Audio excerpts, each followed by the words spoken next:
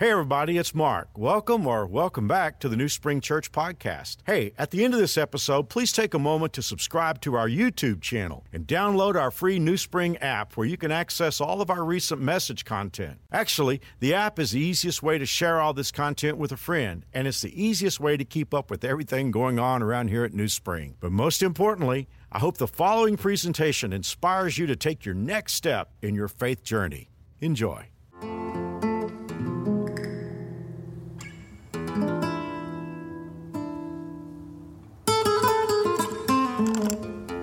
Well, you all sure are tough, but I'm feeling pretty good about my cards.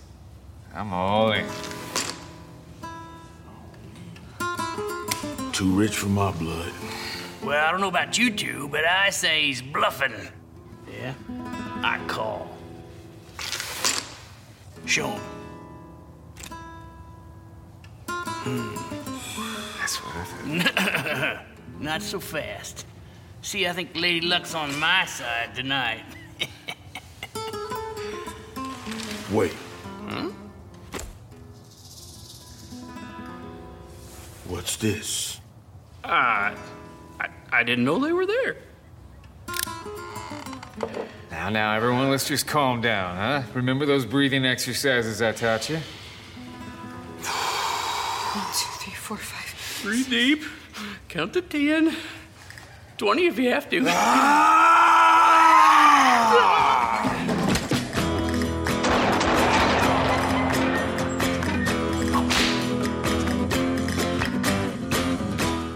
those videos not the coolest thing you've ever seen before? Wow. Well, I'm going to start the talk by telling an incredibly old story. I should feel bad about myself telling a story that's as cliche as this because it's been told so many times. But there is a story of a lady who was on a flight. She was headed somewhere, and the flight had been kind of delayed. She'd been having a rough day. She gets in on her layover, I guess, Chicago or Dallas or Atlanta or wherever. And she's in a hurry. She had planned, if her layover had gone the right way, she would have had a meal when she had her layover. But the flight coming in was delayed. She has next to no time. She's hungry. You know how you get kind of frustrated when you're hungry. And she's trying to make that connecting flight. So she stops in one of those little newsstands. You know where they, like in the airport, there's all these little newsstands. She stops there. She gets a little bag of cookies. Just enough she thinks she can munch on, get on the airplane. She'll survive, get through to her destination, and she'll figure it all out later. So, she grabs cookies and a magazine, goes to sit and wait for her plane to board. She doesn't have all that long, but she's sort of flipping through this magazine. 2 seats down from her in this boarding area is this nice gentleman, a little older than her, and he makes a nice warm smile at her. She smiles warmly at him. She sits down. The cookies are in the seat in between them, and she reaches out to grab one of these cookies, and to her surprise, he reaches out at the same time and also grabs a cookie. And she's like, what planet am I on? Is this like the Twilight Zone? I don't know if you've ever had one of these days where you're traveling and you're like, I obviously am on some other planet. Everything is going weird today. And that's what she was like, everything is weird today. I grabbed a cookie and this guy took one of my cookies, But she figured, I don't need to confront him about this. I'm just going to let it go. But every time she reached out for another cookie, the guy reached out for a cookie too. This guy ended up with like half of her cookies. And they end up on the last one. And they both reach out for it at the same time, and the guy actually beats her to the last cookie. And he takes it, and he smiles at her with this toothy grin, and he breaks it in half and gives her half of her own cookie. And she says, "That is it. I wish this day had never happened." She slams her purse, and grabs her carry-on luggage. She's dragging it through go over to the boarding stand, get on the airplane. She's muttering to herself. She gets up there. She opens her purse to get her boarding pass out. And when she does that, she sees her cookies in her purse. Lady been eating that poor man's cookies the whole time. And I don't know, have you ever had this experience where you suddenly become very aware that you were mad about the wrong thing? It's very embarrassing, right? It's really difficult. And, we do this in life so many times. Something just agitates us. We get in a snit. We get ticked off about it. And then in the long run, we look back at it and go, well, that was the wrong thing to be angry about. And that's where we're at in the Bible today. We're going to talk about a guy in the Bible who was angry about the wrong thing. And at least in our story, he didn't figure it out. I think ultimately he did, but in the story I'm going to show you, he didn't figure it out. But here's the cool thing. In this story about a guy who was mad about the wrong thing, God provides some anger counseling. And there's some great counselors out there and some great therapists, but there is no therapist better than God. He's the great physician, and he absolutely knows how to counsel us when we're going through a tough time. So while Jonah may not have gotten the point, we're going to try to make sure that before we leave here, we get the point, how to deal with it when we're feeling angry about the wrong thing. Now, let me introduce you to Jonah. He's a very interesting fellow. He's a prophet in the Old Testament, and during this time in the ancient Middle East, the full Bible obviously wasn't available, not even the full Old Testament. So often God would speak to his people through a prophet. God would give a message to the prophet, and the prophet would give that message to the people. It carried the full force of God's word. And Jonah was doing this, had been doing this for some time. And I'm not going to say that he had a cushy lifestyle, but he probably had a nice place to live. He was respected by the people of Israel. They looked up to him. And this had just been his job, is to continually give people, God's people, messages from God. And then God comes to him with a shocker. This is not what he expected. God comes to him with an order that makes no sense. The Lord gave this message to Jonah: get up and go to the great city of Nineveh. Well, Jonah would never have expected this. This makes no sense at all, because you would never send, first of all, you would never send an Israelite to Nineveh. You'd never do that. You wouldn't send, and you certainly wouldn't send a prophet from Israel to Nineveh. And here's why. Nineveh is one of the capitals of Assyria at the time, of the Assyrians. And the Assyrians had a particular dislike of people that were not from their people group, and a particular dislike of people who had other religions. And what they would do if they were to encounter people from other people groups and with other religions is they would torture them. And they would do that to prove to the rest of the world that they were a strong people. Don't mess with us, basically.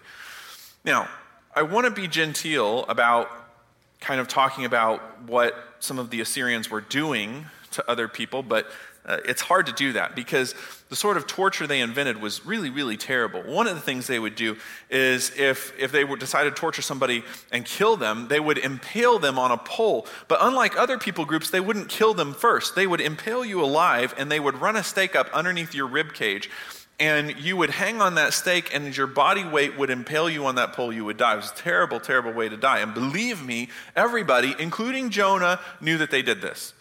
They were famous for skinning people alive, literally, right? So those are just a couple of the bad things they did, and let me tell you, it actually gets more gory and worse from there.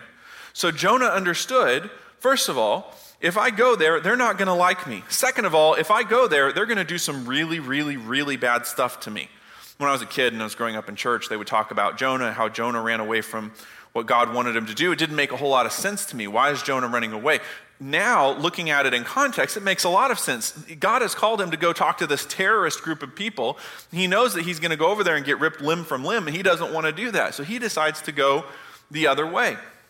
By the way, in case you're wondering how much hot water Jonah would have been in if he'd gone to Nineveh, this is what God told him to do. I want you to announce my judgment against Nineveh because I have seen how wicked its people are. If you're God's prophet in Nineveh, you want to stay as low profile as you possibly can. Try to not make eye contact with people. Hope you can just sort of walk through and not get... But God wants Jonah to walk in and make a spectacle of himself, announcing to everybody how wicked they are and that God is going to destroy them. Do you see the problem? Right? For Jonah, he doesn't want any of this. So he got up and went in the opposite direction. And this is an interesting phrase, to get away from the Lord. I'm not a Bible language scholar, but I love to read what they have to say. And one Bible language scholar said that this phrase, to get away from the Lord, has basically the same idea of to try to go someplace where God is not. Now Jonah was like, I'm going to try to go, all right, I'm in trouble when I'm where God is because God's told me what I need to do and I'm not going to do it. So I'm going to try to go someplace where God is not. But those of us in this room who have ever run away from God, including yours truly, I ran away from the ministry for years, you can vouch for the fact that you cannot find a place where God isn't. Wherever you go, God is with you, and you're always going to be aware of the fact that you're running away. That's never going to leave. So he goes down to Joppa and he finds a ship leaving for Tarshish, which is legitimately in the opposite direction. He buys a ticket, gets on board, and hopes to escape from the Lord by sailing to Tarshish. But the Lord hurled a powerful wind over the sea, causing a violent storm that threatened to break the ship apart. So this is not like when you're on a cruise ship and the water's a little choppy and, the boat starts to list a little bit, or you start to see the silverware on the table start to kind of go. That's not what we're talking about. We're talking about being in an ancient sailing vessel that by itself is not that great of a feat of architecture yet anyway. And then on top of all that, the wind and waves are beating it so hard that it's literally threatening to just break apart into pieces and everybody drown. Well, the sailors are superstitious, and they figure that there must be some reason why this is happening. In this case, they actually happen to be correct. But they decide they're going to do a sort of lottery to figure out, maybe if we draw straws, we'll figure out who's really responsible for this, whose fault is this. And because God wanted them to figure out it was Jonah, God let the lottery land on Jonah, and Jonah tells them, yeah, you're right, this is my fault. Throw me into the sea, he said, and it will become calm again. Hey, this is my fault. Now, if you read the whole story, and I don't have time to go through the whole story, but really, when you get home, you should read it. It's 4 chapters. It's like zooms by, very, very fast, one-sitting read.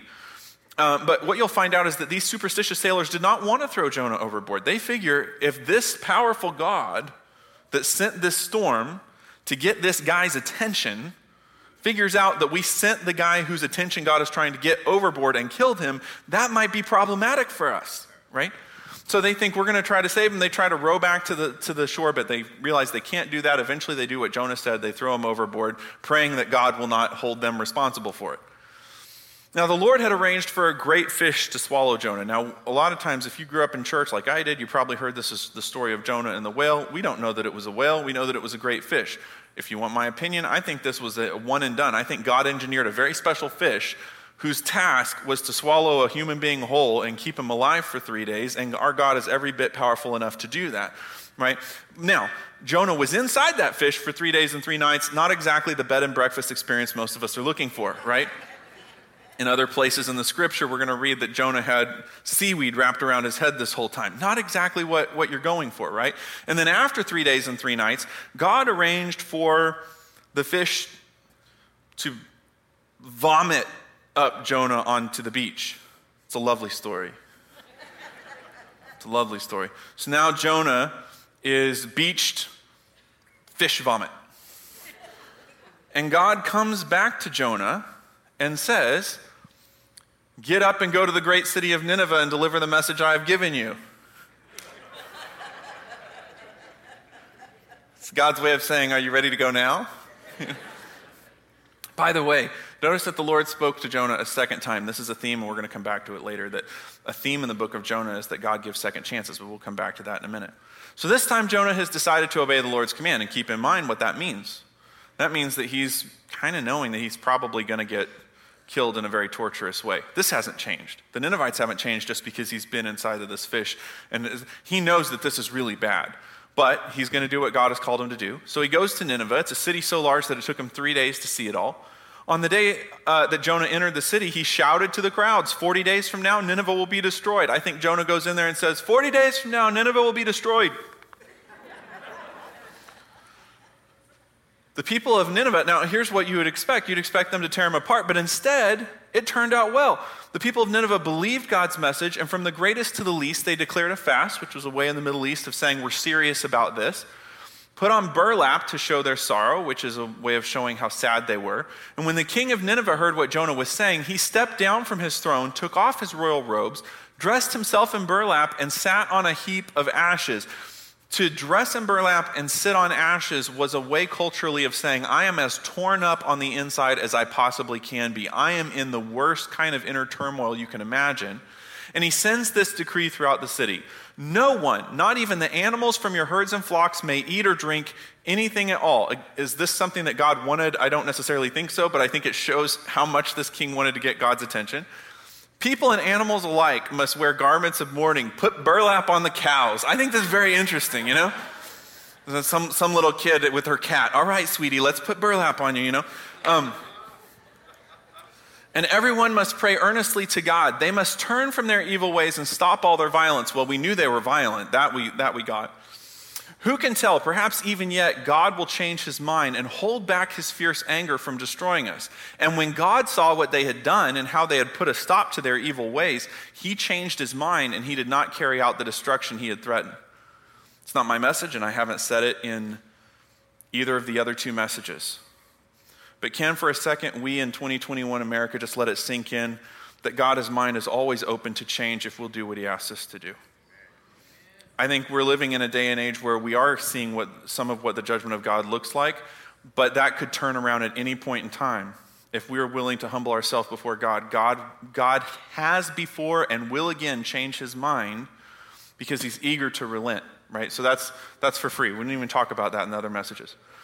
But he changed his mind, didn't carry out the destruction he planned. So here's the thing about this. As a prophet of God, what better outcome could you have asked for? He's safe, right? What did the king say? Let's stop our violence. And as a matter of fact, since the king is respecting Jonah's God, I think we could just draw a conclusion here that Jonah is now respected in Nineveh. That was not anything we would have thought would have happened. And then on top of that, you've got the people of Nineveh wanting to know from Jonah. Jonah's the prophet of this God. What do we do? How do we get right with your God? This is every pastor's dream, you know? You've got all these people that are wanting to follow God, right? And surely Jonah would have been thrilled. This is exactly what he would have hoped for. Have you ever known somebody who's always able to snatch defeat from the jaws of victory? Jonah is one of these people. I mean, he was able to find something wrong even in the middle of this. This change of plans, God's change of plans, not destroying the city, greatly upset Jonah, and he became very angry.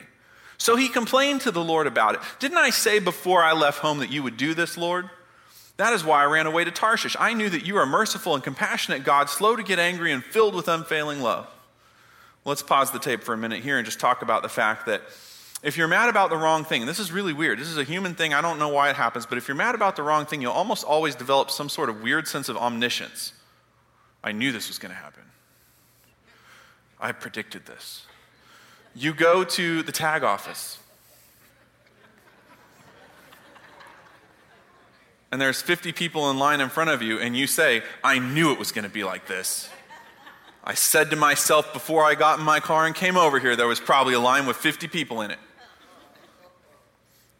You try to plan something with your family outing and your kids misbehave and you go, I knew anytime I try to plan something with my family, the kids are going to be like this. I knew it before we even left the house. Isn't it funny how we start to take on this omniscient role? Like, I knew this was going to happen. Jonah's saying he knew that God was going to relent.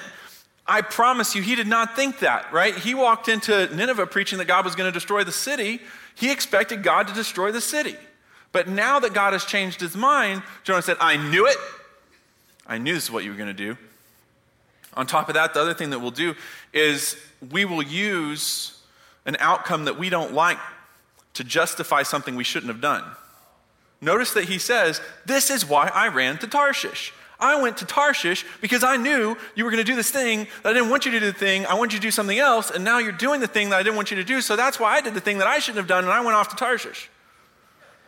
You realize that you can talk in circles around God all day long. He still knows. He figures it out. On top of this, Jonah's yelling at God for all these wonderful attributes, you know? He said, I knew that you were a merciful and compassionate God, shaking his fist, slow to get angry and filled with unfailing love. You ever yelled at your spouse and realized you're just complimenting them anyway? You're mad about something and you're really in the wrong, and the thing that you're mad about just proves that they're a good person. This is what Jonah's doing. He's mad about the fact that God is full of unfailing love and mercy. Ticks him off that God's full of unfailing love. So then he goes fatalistic. Then he goes victim. And by the way, if you're mad about the wrong thing, eventually you will start to play the victim role. Just kill me now. Drama much?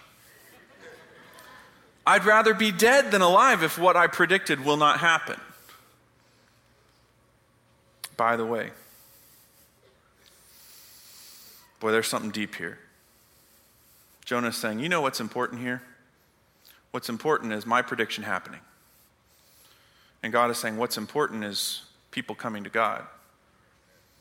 There's some folks, here's the thing, I'm really getting in the weeds because I didn't talk about this in either of the other services, but there are some folks in this world that if the political party that they don't like were to get right with God, they still wouldn't be happy with them.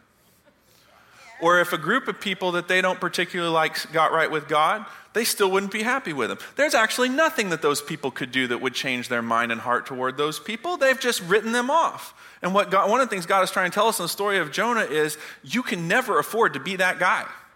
You can never afford to be the person who says nothing that you can do is going to change it. You're written off as far as I'm concerned.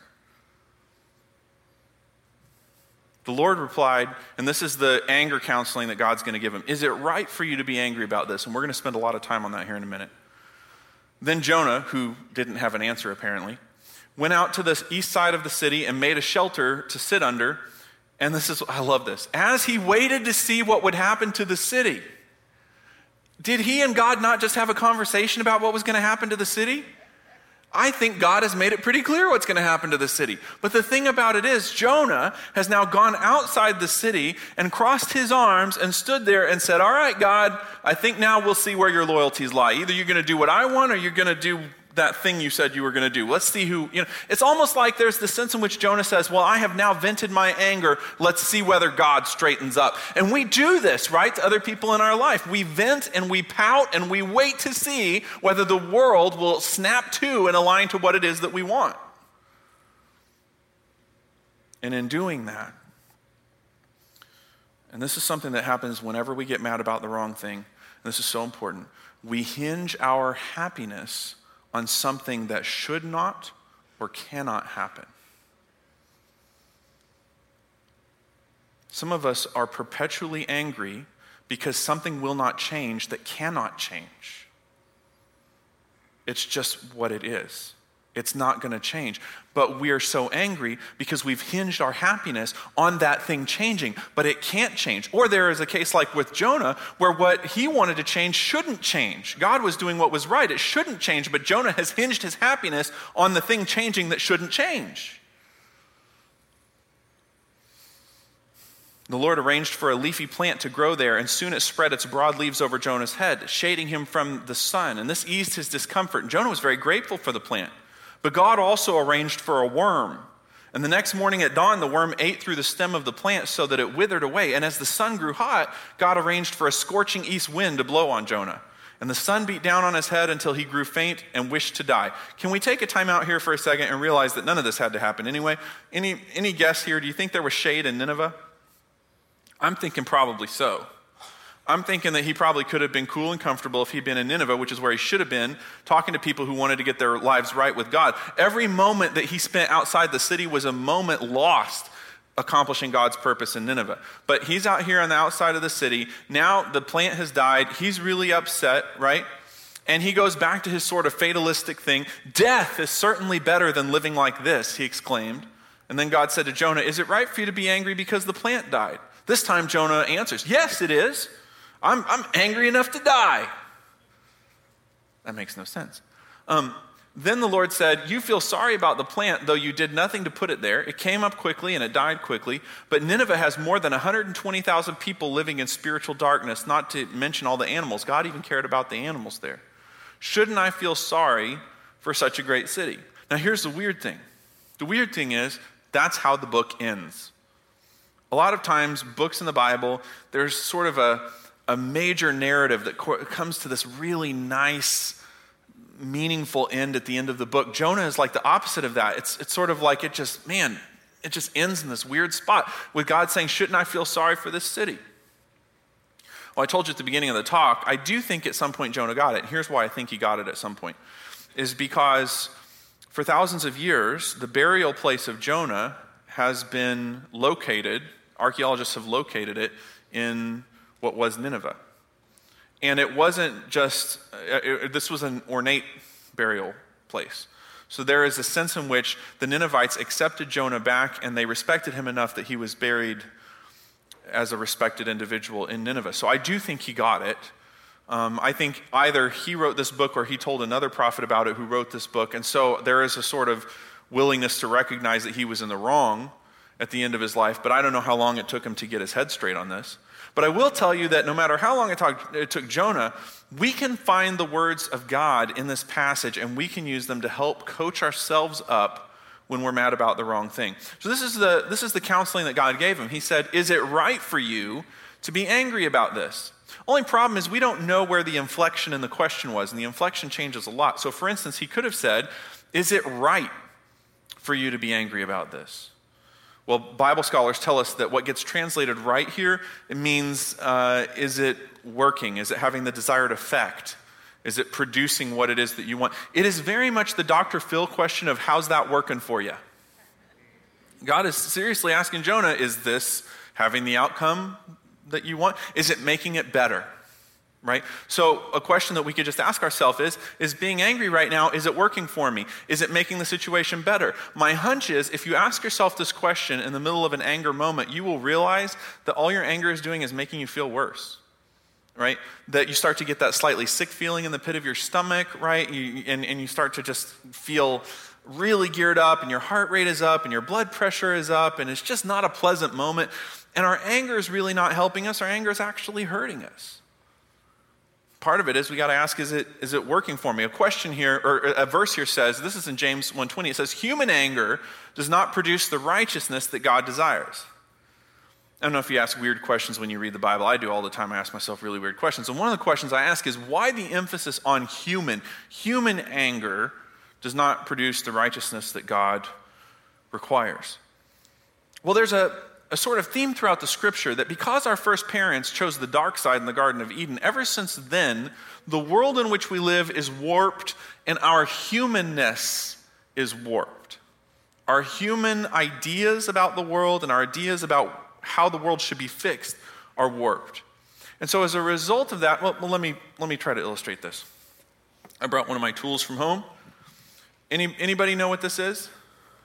Square. More people said it this service than the other two. Props for you guys. Okay. So it's a carpenter square. What do we use a carpenter square for? Right. There's always some guy in the room. Everything. We use it for everything. We use a carpenter square for everything. Right. Well, there's a lot of things you can use a carpenter square for. But generally, we're looking to see whether corners are square, right? Inside, outside corners. We want to make sure because if something is square, then it's well constructed. And we run into less problems with it. Now, my square is a little off. I went through my house using my square, and what I found out was that there is not a square corner in my house. So what I've decided to do is tomorrow's my day off. I'm going to go in the house with my square, and I'm going to fix all of those corners that weren't square when I measured them. You say, Jonathan, you're a moron, right? Because you don't use a warp tool to measure whether or not a corner is square. First of all, it's always going to give you a wrong measurement. Second of all, if you try to fix it with your warped square, you're actually going to create a new problem. Now, our culture, and I got to give our culture props for this, because in the industrial age, this wasn't really completely understood. But our culture understands now that all of our squares are warped. This we get. But our culture, who has no meaningful use for God is not a useful hypothesis for our culture, says, well then, if all of our squares are warped, that must mean that there is no such thing as a square corner.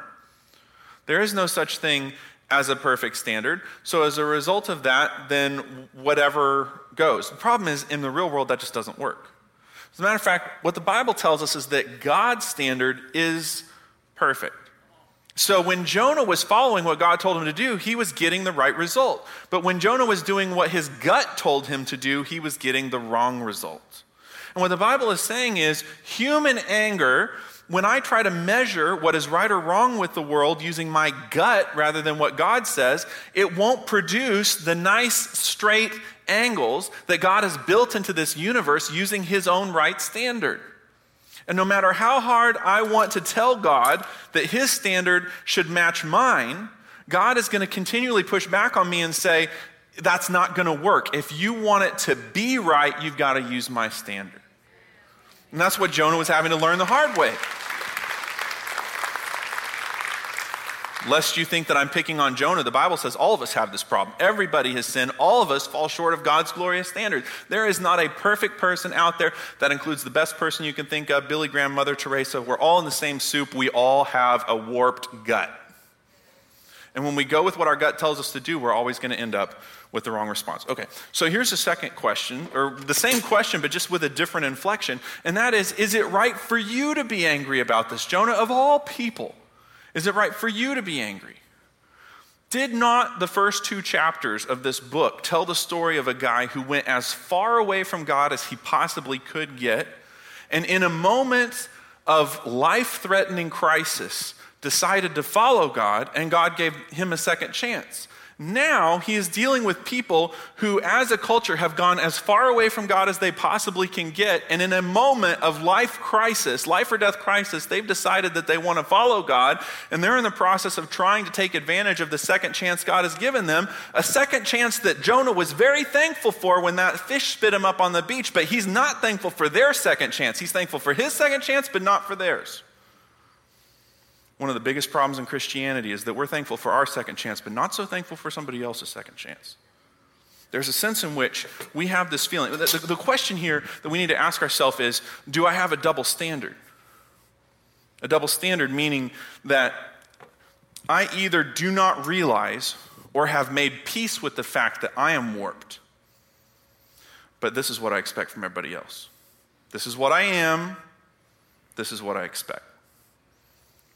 So I go all over the place. I don't know if you know this person, right? They have that warped thing, and everywhere they go, something's wrong. Everywhere they go, everything they do, every relationship they're in, they diagnose it all. There's something wrong with every single thing.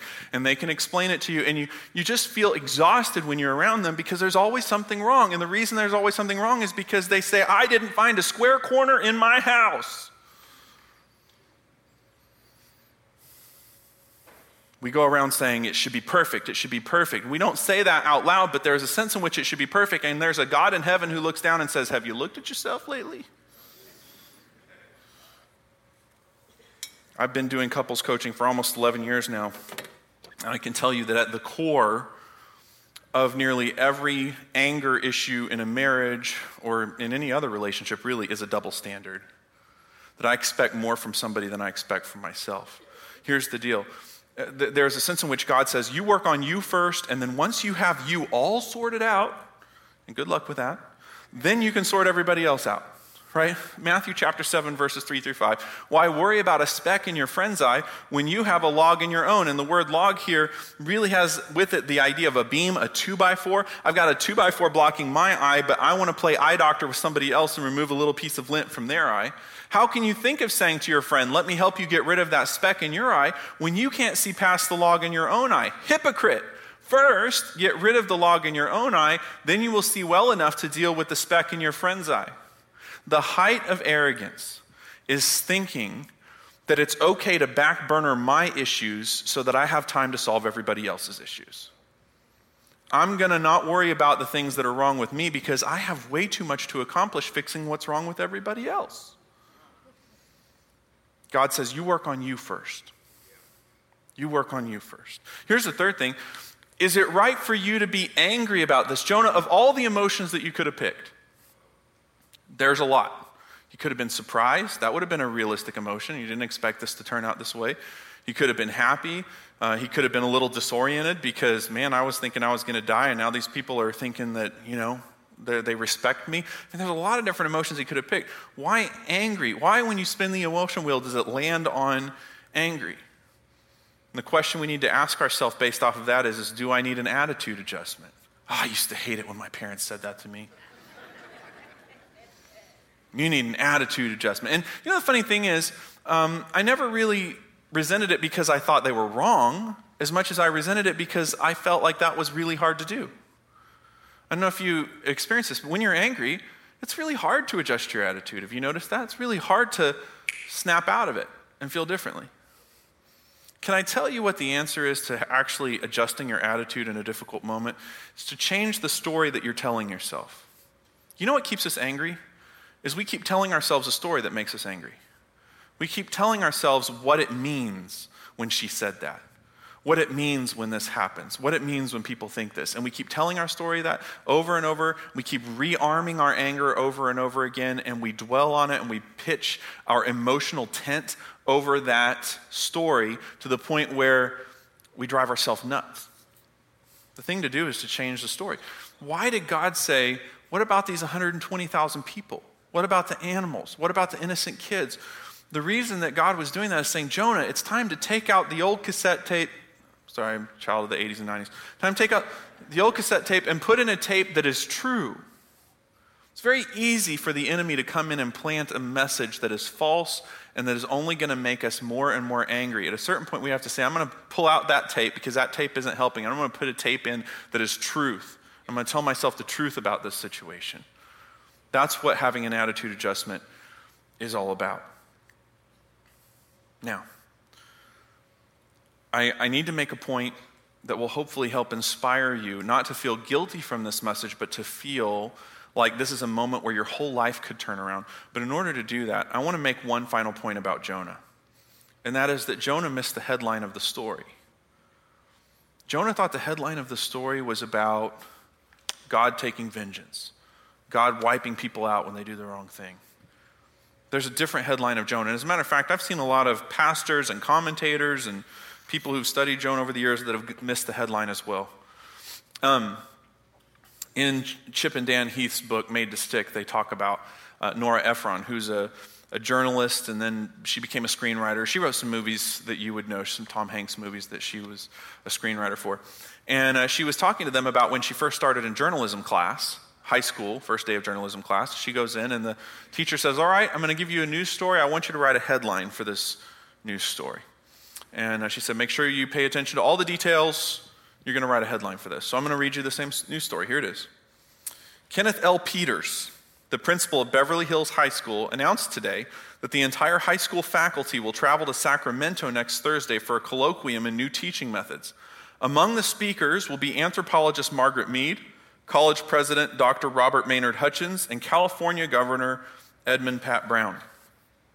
Pencils start flying, headlines start getting written, somebody wrote a very hooky headline, the faculty of Beverly Hills High School steps up their game. Another person says the governor helps educate educators on how to teach, blah, blah, blah, right? All these different headlines. They go around the room, they read their headlines. The journalism teacher gets up and says, class, the headline is, there's no school next Thursday.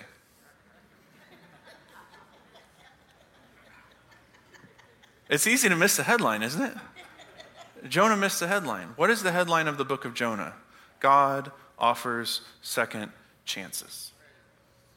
4 chapters, 1 message, God offers second chances. This is in 2 Samuel. By the way, this was before Jonah. This scripture was available before Jonah. But God does not just sweep life away. Instead, he devises ways to bring us back when we've been separated from him. This is the message that Jonah was missing. That God is scheming. Actually, the word is from the Hebrew is the thing from which we get the root word scheming. He's scheming to bring back people from rebellion. Jonah missed the headline. All right. What's the headline for us today?